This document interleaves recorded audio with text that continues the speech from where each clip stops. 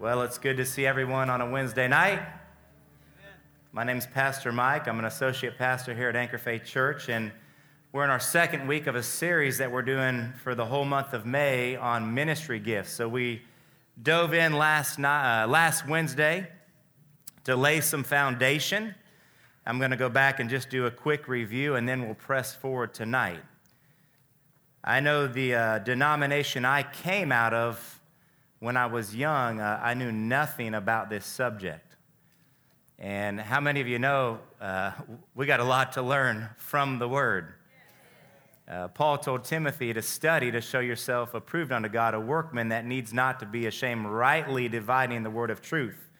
And so I believe over these few weeks that we have left, it'll really lay a foundation and an appreciation in you for what God has set forth in his body through the apostle, the prophet, the evangelist, the teacher, and the pastor.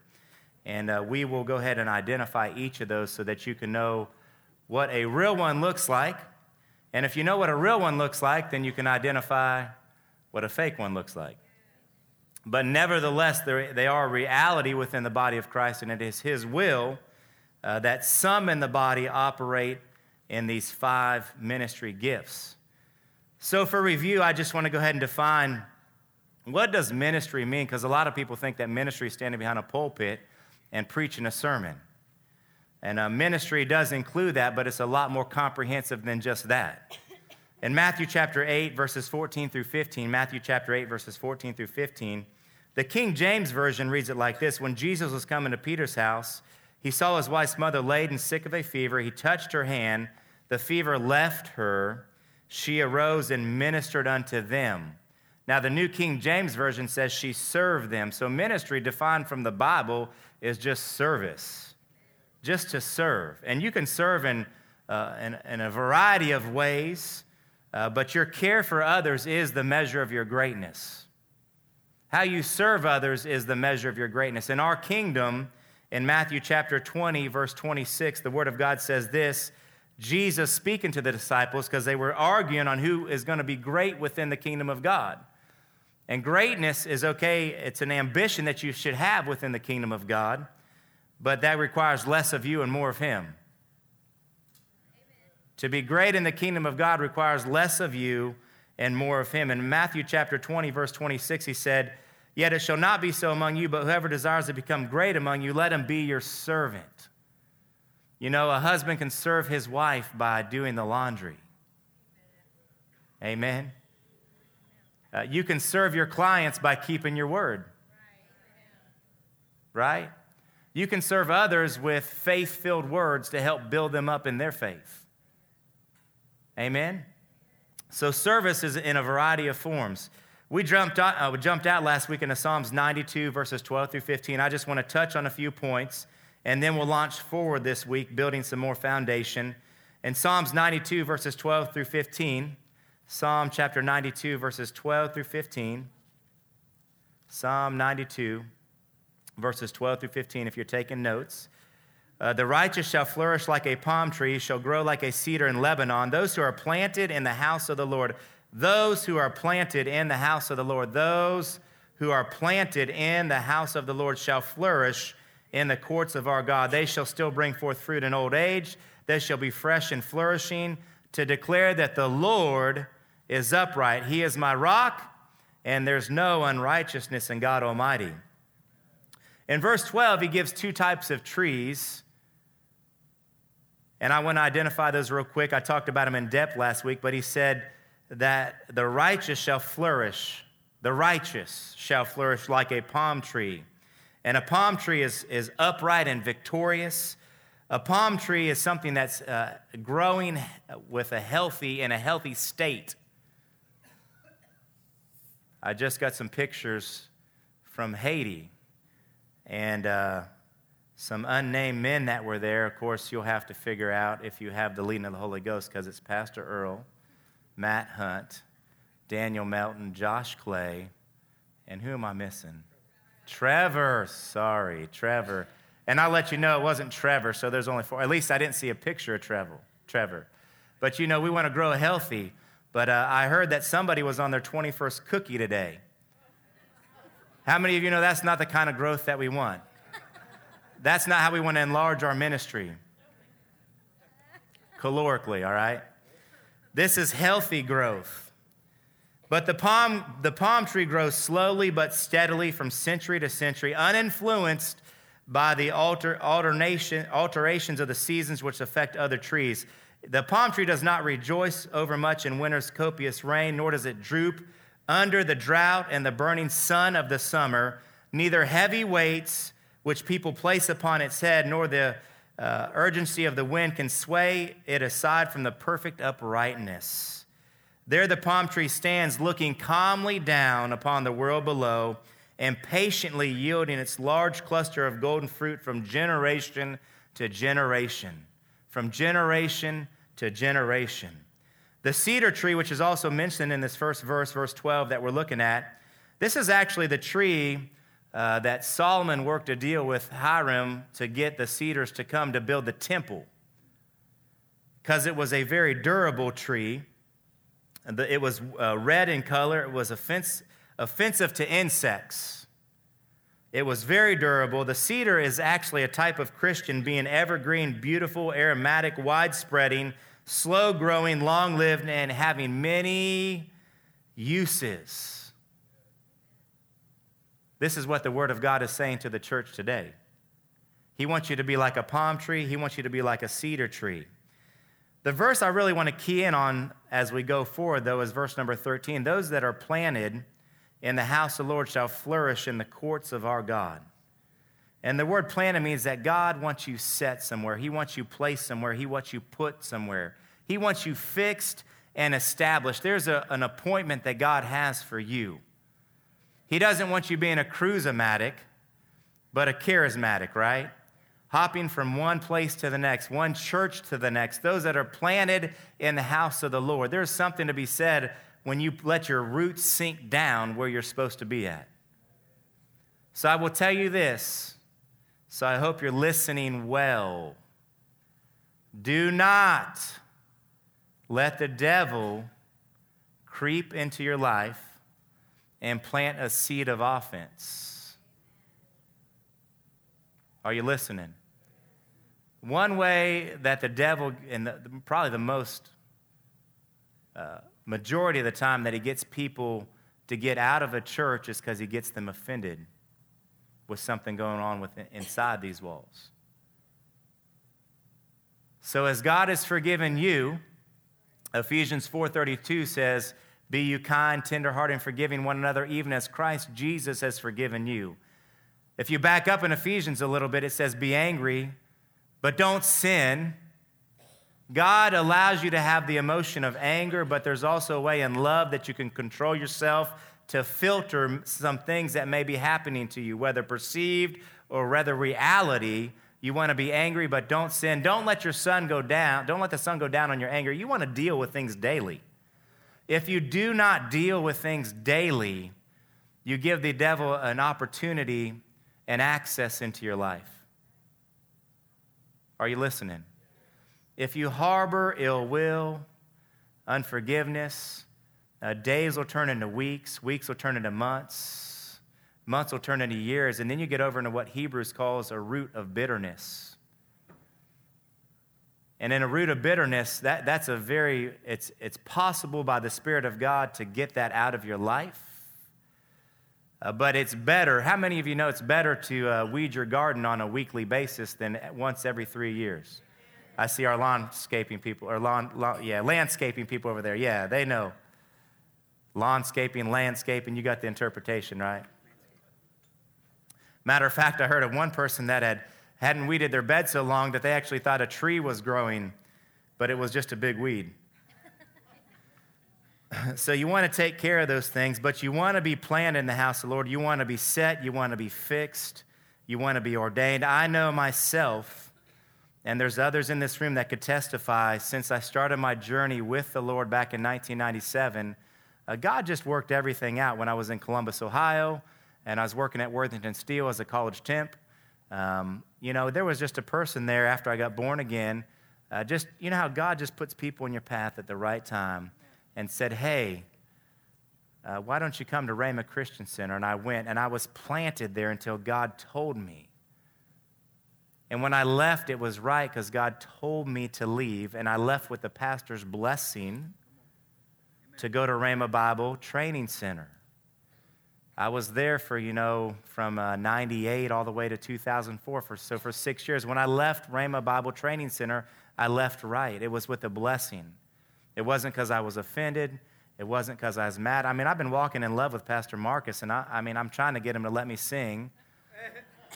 And I'm not offended. I'm still at Anchor Faith Church. But he really cares about you guys, so he knows that is not my gifting.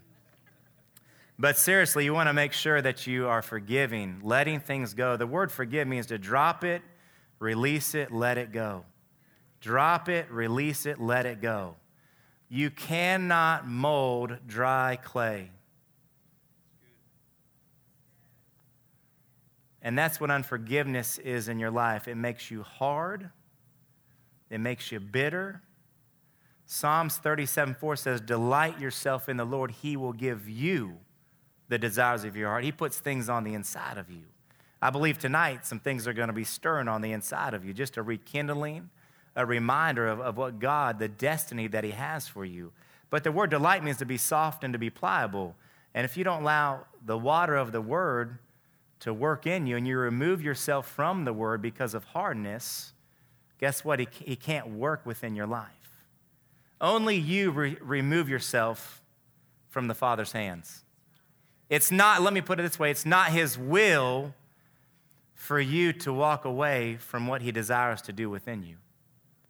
But many people make that choice because they do get offended. In the Gospels, Luke, Matthew, Jesus warns us that offenses will come. It's inevitable. They're going to come. So I just want to admonish you, encourage you tonight to make sure that you're on guard. Can you receive that? Yes. Do you receive it? Yes. This is serious and sober business. This is life and death.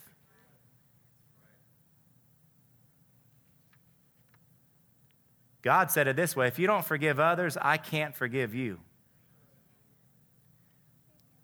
And I believe this, some people's healings is just through the faith, the action of faith, just to forgive somebody. Just let it go. Let it go. So those that are planted in the house of the Lord shall flourish in the courts of their God. And we looked at these scriptures last week, Ephesians chapter 3, verses 14 through 15. It says, for this cause I bow my knees under the Father of our Lord Jesus Christ, of whom the whole family in heaven and earth is named. Because the house of the Lord literally defined means this, belonging to the same household, a family of descendants of an organized body. Of an organized body. Imagine if your physical body was disorganized, you'd say you'd have a disease within you, something was dysfunctional. You'd go to the doctor to get it back in order. If you have an irregular heartbeat, you want to get it back regular or in order. So those that are planted in the house of the Lord are of the family of God or the household of God. Paul tells the church at Ephesus, for this cause I bow my knees under the Father of our Lord Jesus Christ, of whom the whole family in heaven and earth is named. If you back up a chapter in Ephesians chapter 2, verses 18 through 21, Paul tells the Ephesus church this, for through him we both have access by one Spirit unto the Father. Now therefore you're no more strangers and foreigners, but fellow citizens with the saints and the household of God, and you're being built. You are being built upon the foundation of the apostles and prophets, Jesus Christ himself being the chief cornerstone, in whom all the building fitly framed together groweth unto a holy temple in the Lord, in whom you all are also builded together for a habitation of God through the Spirit. Psalms 122:1 says this, I was glad when they said to me, let us go to the house of the Lord. Those that are planted in the house of the Lord, those that are set, that are fixed, that are established. Once again, I want to challenge you, just because you're present with your body, are you bringing your spirit and your soul with you? No matter where I am, there I am, and I bring all that's within me, and I'm fully engaged. I told you this last week. So be fully engaged tonight. Receive all that God wants to impart and download to you. All right? And we talked about when you're planting the house of the Lord, you're going to flourish.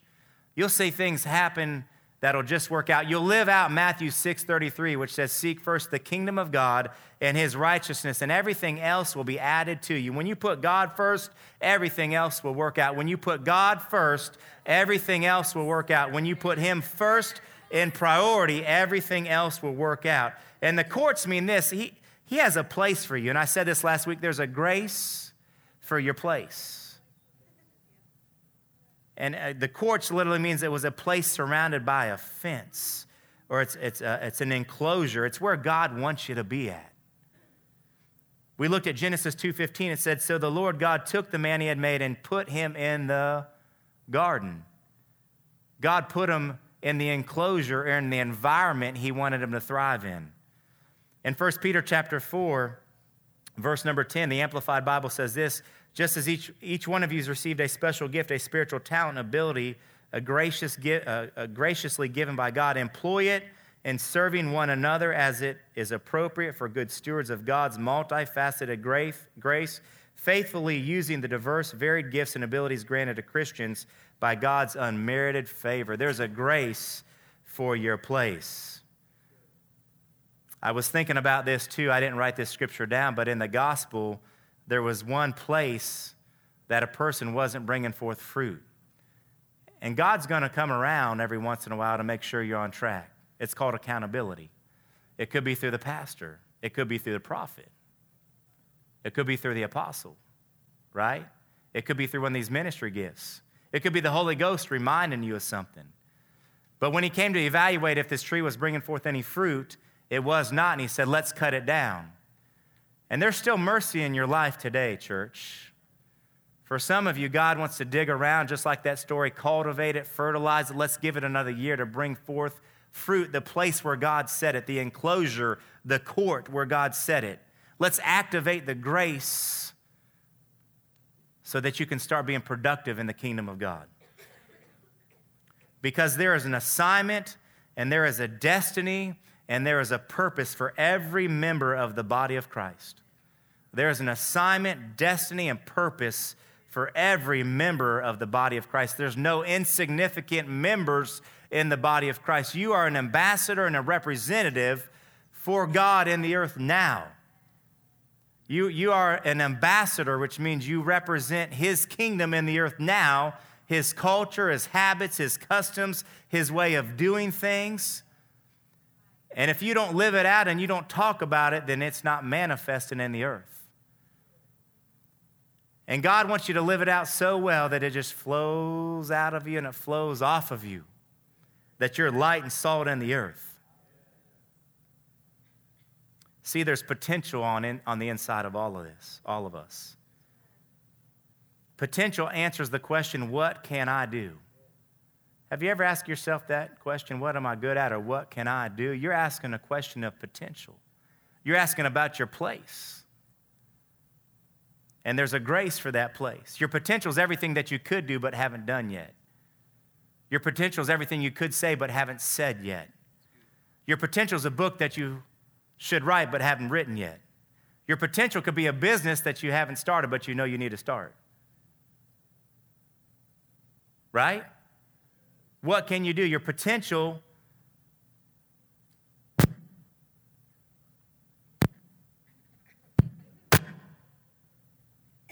we good? Your potential, God wants to pull it out of you, and he's going to do that through his grace. He wants to work things out. You know, over in Philippians, it says, work out your own salvation. Work out your own salvation. Listen, when you have a puzzle, you already have all the pieces. You just need to put them together. Farmers work the land not to get the land, but to develop what they already have. During a physical exercise, you don't exercise to get a body. You already have a body. You exercise to develop the body that God's given you. God has given you a new life. Now you're responsible to operate in the place that he's positioned you to be, to pull out the potential on the inside of you. And as we bring all this together over the weeks, the fivefold ministry is going to be necessary. Everybody say that. The fivefold ministry is going to be necessary to help pull out the potential. Many times I've heard Pastor Earl say, since I've been with Anchor Faith Church in 2004, I want to pull out greatness on the inside of you. I want to pull out your gift. What's he saying? I want to get down on, with the grace that's on me, I want to get down at the grace that's in you and pull that potential and get you to the next level in Christ Jesus. It's going to take the fivefold ministry to assist you, though, in pulling out that greatness. Donald G. said this. He was a Pentecostal Bible teacher. He passed away in 1966, but he was called the Apostle of Balance. And in talking about the fivefold ministry, the apostle, the prophet, the evangelist, the teacher, and the pastor, he said that these ministries come fresh from the hand of the exalted Christ at the Father's right hand in heaven. They are his own provision for the continual need of his ministry in his church until she has arrived at her appointed consummation. They reveal God's continued love for and thought for his own on earth, even though he has ascended on high. They represent his deepest wisdom and perfection with which they fully meet her, the church's deepest need for powerful witness without and steady growth within. So this is the expectation that I have as you continue to connect with Anchor Faith Church. When you come to church, it's going to be steady growth within these walls or powerful witness without. When you come to Anchor Faith Church, you're a Wednesday, on a Sunday, during a men's meeting, women's meeting, whatever event it is, it's going to be steady growth within, just like that palm tree, steady and slow growth. Are you different this year than you were last year? Do you handle things more Christ-like right now than you did last? Steady growth. Did something hit your life 3 years ago and man, it put you in a funk for 5 days? But now, because you're connected with the body and the fivefold ministry is giving this grace of God, I like what E.W. Kenyon calls the fivefold ministry God's love gift. He loves you so much that he set the fivefold ministry, which is only a part of the body of Christ, but he loves you so much that he wants to feed you and nourish you so you can continually grow. And something that took you out for 5 days 5 years ago in 5 hours, you're done with it now. That's growth. And I believe in 2 years from now, you'll be done with it in 5 minutes. Hallelujah. This is good news. Hallelujah. Steady growth within for powerful witness without. The third verse I want to cover, which is verse 14, is just a verse on longevity. I mentioned this last week, but as you grow with the Lord, one thing about the palm tree and the cedar tree is they weren't just trying to be productive for themselves. We have to have the mindset out of love that our life in Christ needs to be lived so well that we can minister to other people. And there's a thing called a legacy. A legacy is what are you going to leave in the earth for future generations? When a palm tree dies, it's loaded down with fruit so seeds can still get in the earth. So you want to live your life in Christ so well and grow up in him so well that you get better with age, not bitter with age. You get better with age, not bitter with age. You need to respond to the ability that God has placed on the inside of you. Because maturity does not come with age, it comes with the acceptance of responsibility. And responsibility means respond to the ability that God has placed on the inside of you. There's a grace that he's put. You just get old with age, right? But you become mature when you accept responsibility.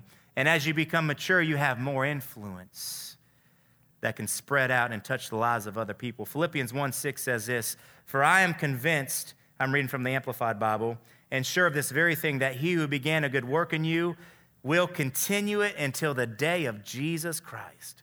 He that began a good work in you will continue it until the day of Jesus Christ, right up to the time of his return, developing that good work and perfecting and bringing it to full completion in you. Hebrews chapter 12, verses 1 through 2 says this, Therefore, since we are surrounded by so great a cloud of witnesses who have borne testimony to the truth, let us strip and throw off every encumbrance, unnecessary weight, and that sin which so readily and cleverly clings to and entangles us. Let us run with patience and endurance and steady and active persistence the appointed course of the race that is set before us, looking away from all that would distract us to Jesus, who is the leader and the source of our faith, giving the first incentive for our belief and is also its finisher, bringing it to maturity and perfection. He, Jesus, for the joy of obtaining the prize, that was set before him, endured the cross, despising and ignoring the shame, and is now seated at the right hand of the throne of God. So these two scriptures tell us that there's a race for every born-again believer in the body of Christ. The fivefold ministry is going to come alongside. The apostle, prophet, evangelist, teacher, and pastor is going to come alongside for steady growth within, for powerful witness without, so that you can run your race with all diligence, with all grace, with all effectiveness, with all fervency. And listen, your first assignment is to be who God created you to be. If you were born a man, then be the best man that God created you to be. If you were born a woman, then be the best woman that God created you to be. Hallelujah. If you're married, be the best husband, be the best wife you can be through the grace of God. And I had a word, if you're a single mom raising a child, there's a grace for you. Be the best mom you can be. And God will give you the grace to raise your children effectively.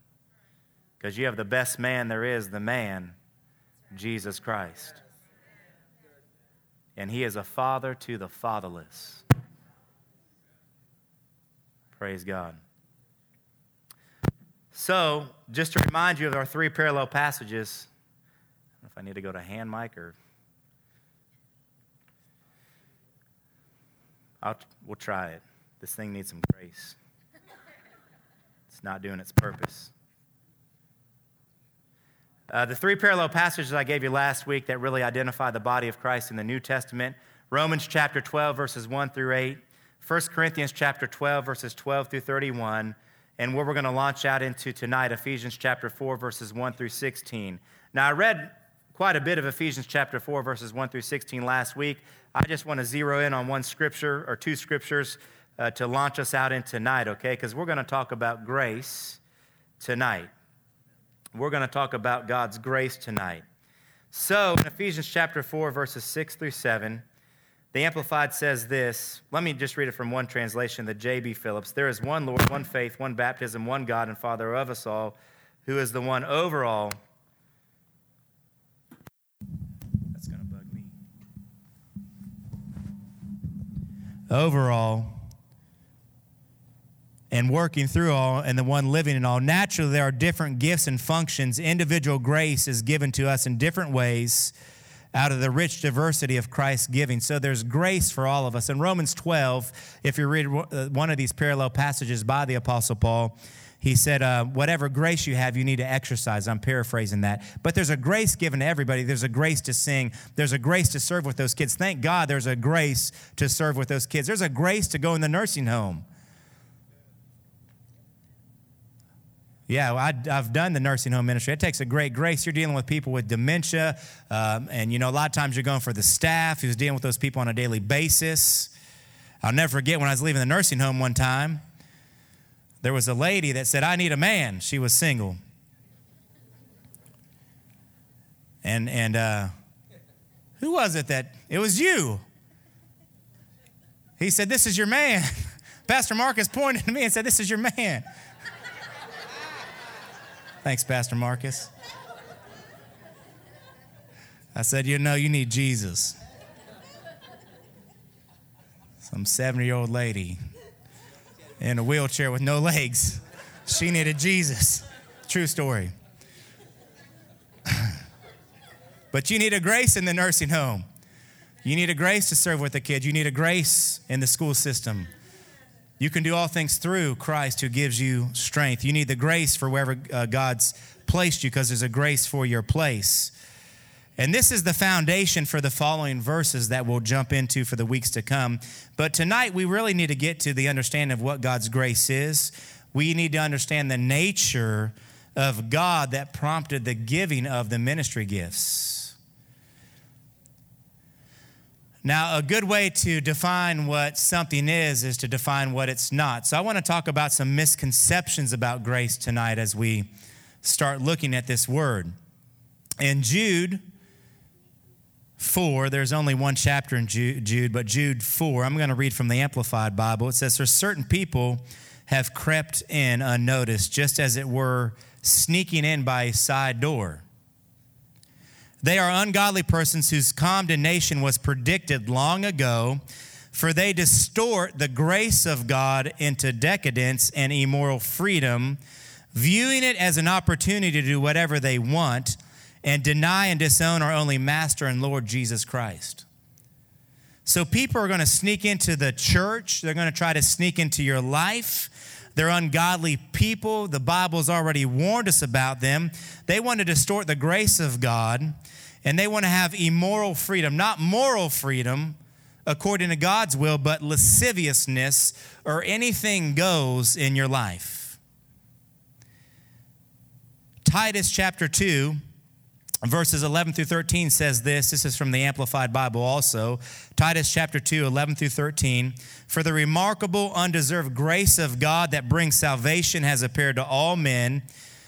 It teaches, this grace teaches us to reject ungodliness and worldly, immoral desires, to live sensibly, upright, and godly lives with a purpose that reflects spiritual maturity in this present age, awaiting and confidently expecting the fulfillment of our blessed hope and the glorious appearing of our great God and Savior. So Jude and Titus both warn us that people are going to distort what grace truly is. They're going to say that grace is the ability to fulfill the lust of the flesh. Grace is not the ability to fulfill the lust of the flesh. Grace is not a license to violate God's law. Grace is not the ability to do whatever you want to do. Grace is not sin now and ask for forgiveness later. Put it this way, grace is not greasy. It's not slippery.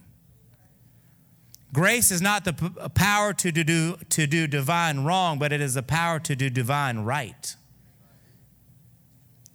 Grace, the real definition of grace, is the divine influence upon the heart and its reflection in life. The divine influence is the moral power, and that power influence in your mind. So grace should help you teach you how to think correctly. It's called renewing the mind to the Word of God. I like how Kenneth Hagin said it. You can't keep a bird from flying over your head, but you can keep a bird from building a nest on your head. And you want God's grace, His influence, that moral power of truth operating on your mind. Grace is joy. It's a delight of the mind from the meditation and thoughts of the present, the gift of grace, the present, like a Christmas present. Joy, excitement at what God has given me in this gift of grace. Grace is liberality. It's true freedom. True deliverance. Pastor Marcy keeps on saying this to our staff. She is believing God for true deliverance, complete wholeness and well-being. And grace will liberate you. Galatians chapter 5, verses 1 through 6 says this: "Stand fast, therefore, in the liberty wherewith Christ has made us free, and be not entangled again with the yoke of bondage. Behold, I, Paul, say to you that if you be circumcised, Christ shall profit you nothing. For I testify again to every man that is circumcised that he is a debtor to do the whole law. Christ has become of no effect unto you. whosoever of you are justified by the law, you are fallen from grace. For in Jesus Christ neither circumcision avails anything nor uncircumcision, but faith that works through love. So when you have liberty in your life, you don't want to slip back in to bondage. You want to live in divine grace. Grace means this, the spiritual condition of one governed by the power of divine grace. Grace also means this, God's riches at Christ's expense. God's riches at Christ's expense. It cost him something to get grace into your life. It's free for you, but it cost God Almighty the life of his Son in order to get grace into your life. Therefore, it's costly, it's precious, and you do not want to abuse it or forget the value of it. You've heard it said it's unmerited favor, something you can't earn. Listen, grace is God's aggressive inclination to show favor, kindness, and bestow blessings upon us. Grace is God's aggressive inclination to show favor, kindness, and bestow blessings upon us. Grace is the merciful kindness by which God, exerting his holy influence upon souls, turns them to Christ. Listen, grace will turn you to Christ, strengthen you, increase you in Christian faith, knowledge, affection, and kindness to the exercise of Christian virtues. Grace is powerful. The root word for grace means to thrive, to grow, to increase, to advance. God wants you to take you from one state of faith to another state. He wants you to take you from glory to glory. There's capacity on the inside of you that God wants you to release while you're alive in the earth. It's going to take his grace working through you. He wants you to thrive. Grace is getting what we didn't deserve, whereas mercy is not getting what we did deserve. And I think the church gets mercy and grace confused. In Hebrews chapter 4, verse number 16, it says this, "Let us therefore come boldly unto the throne of grace, not timidly, not with doubt, but let us come boldly to the throne of grace, that we may obtain mercy and find grace to help in the time of need." Mercy means to forgive somebody, an offender that should be punished, but mercy withholds the judgment in their life. But this verse tells us that grace helps us in the time of need. And grace literally means it's like a rope or a chain that you can take hold of to draw you close to God, to strengthen you in the things that he's called you to do. In the ministry of Jesus, it was a ministry of grace. He needed the grace of God to do what God called him to do, just like you need the grace of God to do what he's called you to do. In John chapter 1, verses 14 through 17, the word says this, "The word was made flesh and dwelt among us. We beheld his glory. The glory is the only begotten of the Father, full of grace and truth. John bare witness of him and cried, saying, This was he of whom I spake. He that comes after me is preferred before me, for he was before me. And of his fullness have we received grace for grace. For the law was given by Moses, but grace and truth came by Jesus Christ." The ministry of our Lord and Savior Jesus was a ministry of grace. It strengthened him for his journey on the earth. In Luke chapter 2, verse number 40, it says this, "And the child grew and waxed strong in spirit." This is talking about Jesus when he was a child. "He was filled with wisdom, and the grace of God was upon him." In the ministry of Paul, he needed grace to do what God called him to do. 1 Corinthians chapter 15, verse number 10, "But by the grace of God I am what I am, and his grace was bestowed upon me was not in vain, but I labored more abundantly than they all, yet not I, but the grace of God which was within me." Have you ever seen somebody walk through a circumstance that you knew was an extreme trial in their life, but you were able to see the grace of God upon them during that trial? That's somebody that's exercising grace in their life. Peter needed grace. We've already read this scripture, but it's worth repeating. 1 Peter 4:10, he says this, as each of you has received a gift, a particular spiritual talent, a gracious divine endowment, employ it for one another as befits good trustees of God's many-sided grace, faithful stewards of the extremely diverse powers and gifts granted to Christians by unmerited favor. So Jesus needed grace. Paul needed grace. Peter needed grace. Grace is a divine empowerment to do right. Grace is a divine empowerment to propel you into your destiny and the purpose that God has for you. Are you operating in your own strength as this day comes to a conclusion? Are you operating in the grace of God? I submit to you, church, we need to make sure that we're operating through His grace. I want to give you 3 aspects of grace. 3 aspects of grace. Number 1, there's a saving grace. The first aspect of grace, there's a saving grace.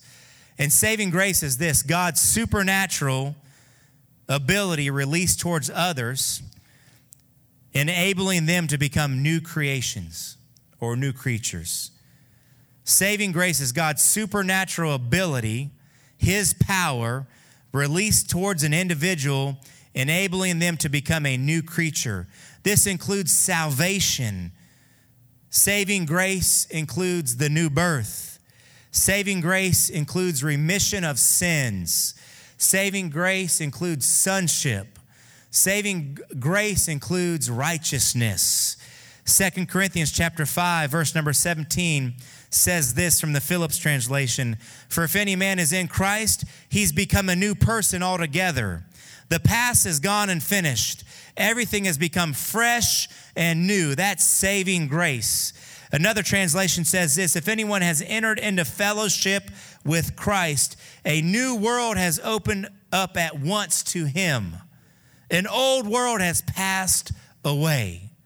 You're a brand new creature by saving grace. The name of Jesus, the blood that's on the mercy seat, the confession in His finished work allows the saving grace. You didn't do anything to earn it. Just an action of faith to receive that grace into your life, to position you as a daughter of God, a son of God, to receive the gift of salvation. But we don't stop there. The second aspect of grace is this: standing grace. A lot of people only know this one aspect of God, saving grace, but there's so much more to God. There's so much more to God. We always need to be studying and growing and meditating on the Word of God. There's so much to discover in Him. He is wonderful. The second aspect of grace is standing grace, and this is God's supernatural ability released towards an individual, enabling them to stand victoriously and reign in life. So we go from saving grace to the second aspect of grace, which is standing grace. God's supernatural ability released to an individual, enabling them to stand victoriously and to reign in life. Oh, do we need God's standing grace? Yes. This grace helps us with victory. And victory is the advantage or superiority gained over spiritual enemies, over passions and appetites, over temptations or struggles. Standing grace helps you to live victoriously over anything that's not of God in your life. Don't say, "I can't do this." You can do all things through Christ who gives you strength. If God has told you, if you've got it in your prayer closet, man, that's enough to stand. One day, Peter, walking with Jesus, and listen, sometime when the storms of life are hitting you, Jesus don't look like Jesus. Peter's walking with him day and night. He asked this fascinating question when the 12 apostles are in the boat. He said, "Jesus, is that you?" I'm thinking, Peter, you're with him all the time. Do you need to go to the optometrist? But standing grace will help you to do something you've never done before. Maybe you haven't cast off a besetting sin. Tonight is your night, your line of demarcation where you take out the sword of the Spirit. I like King David because after he killed Goliath with the rock and he was dead, just to make sure, he took his own sword and severed his head from his body. Because he didn't want one of those freaky Jason movies, where that thing keeps on coming back up. Don't let it come back up. You put it where it belongs, under your feet, standing grace to live victorious in life. If you do not master your passions will master you, but God has given you the standing grace to overcome anything in life. We need to tap into this. Standing grace includes confidence. Confidence. Paul made this statement, I know whom I have believed. I know, that's confidence. Whom I have believed. And I'm assured that he's going to keep me on this journey. He's the same one that wrote, he that began a good work, confidence, he will complete it. He is the author and the finisher, confidence, a complete reliance and trust on Christ. Standing grace includes strength. Strength is the quality of a person by which they sustain the application of force without breaking or yielding. Strength is about firmness, being solid, and being tough. We need some tough Christians with a crowbar in their backbone that'll stand up in love and overcome things. Standing grace. Standing grace gives you authority. In Matthew 16, Matthew 18, 2 great chapters. But he said this in one of them. That's why I gave you both of them, because I can't remember which one it's in.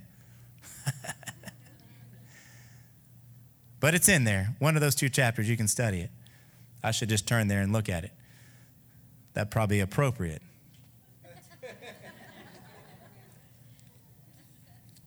Hallelujah. Glory to God.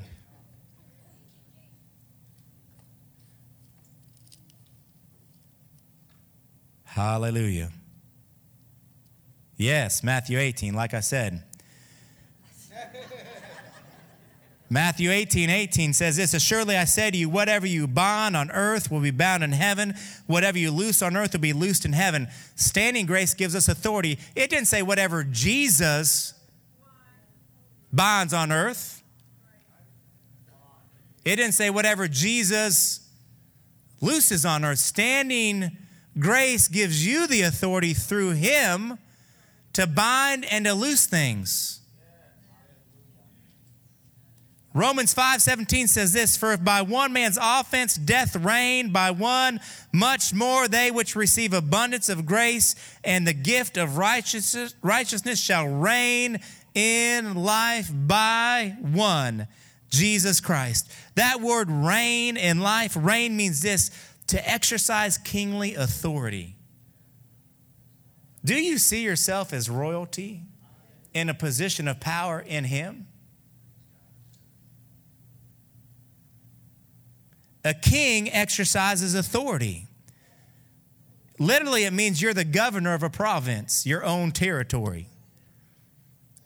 I can encourage Pastor John in his walk, but ultimately he governs his own life. He is the priest of his own life. It's up to him to maintain his righteousness, bind and loose by the authority granted him through the grace of God. I can help keep him accountable, but you are the governor. Proverbs 4 says, guard your heart with all diligence, for out of it flow the issues of life, and issues of the flesh are always a result of issues of the spirit. Don't clip the fruit, get to the root. Authority, victory, confidence, strength in his standing grace. Romans 8:28, I'm going to get to Romans 8:37. But Romans 8:28, I like this because it talks about purpose. It talks about the plan.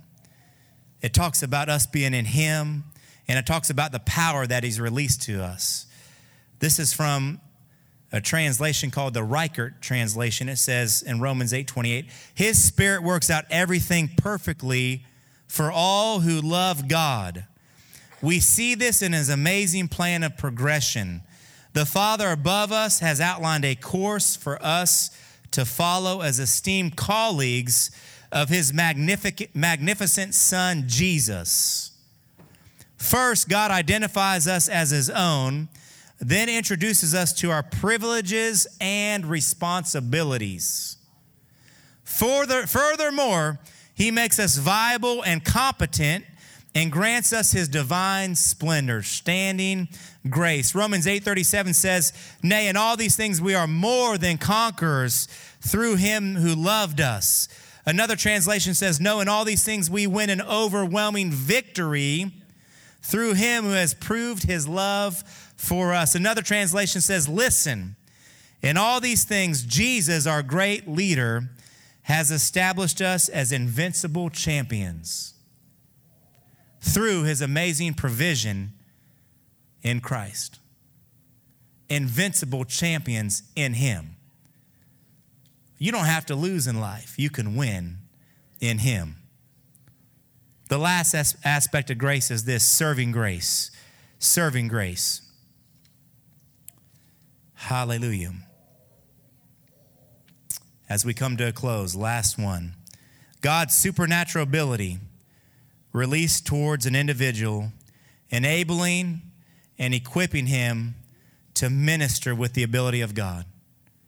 God's supernatural ability released towards an individual, enabling and equipping him to minister or to serve with the ability of God.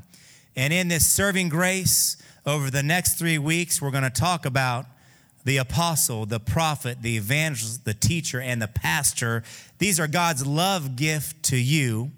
As the apostle of Balance, Donald G. said, they're given fresh from the throne of God to help you to grow steadily within these walls for powerful witness without.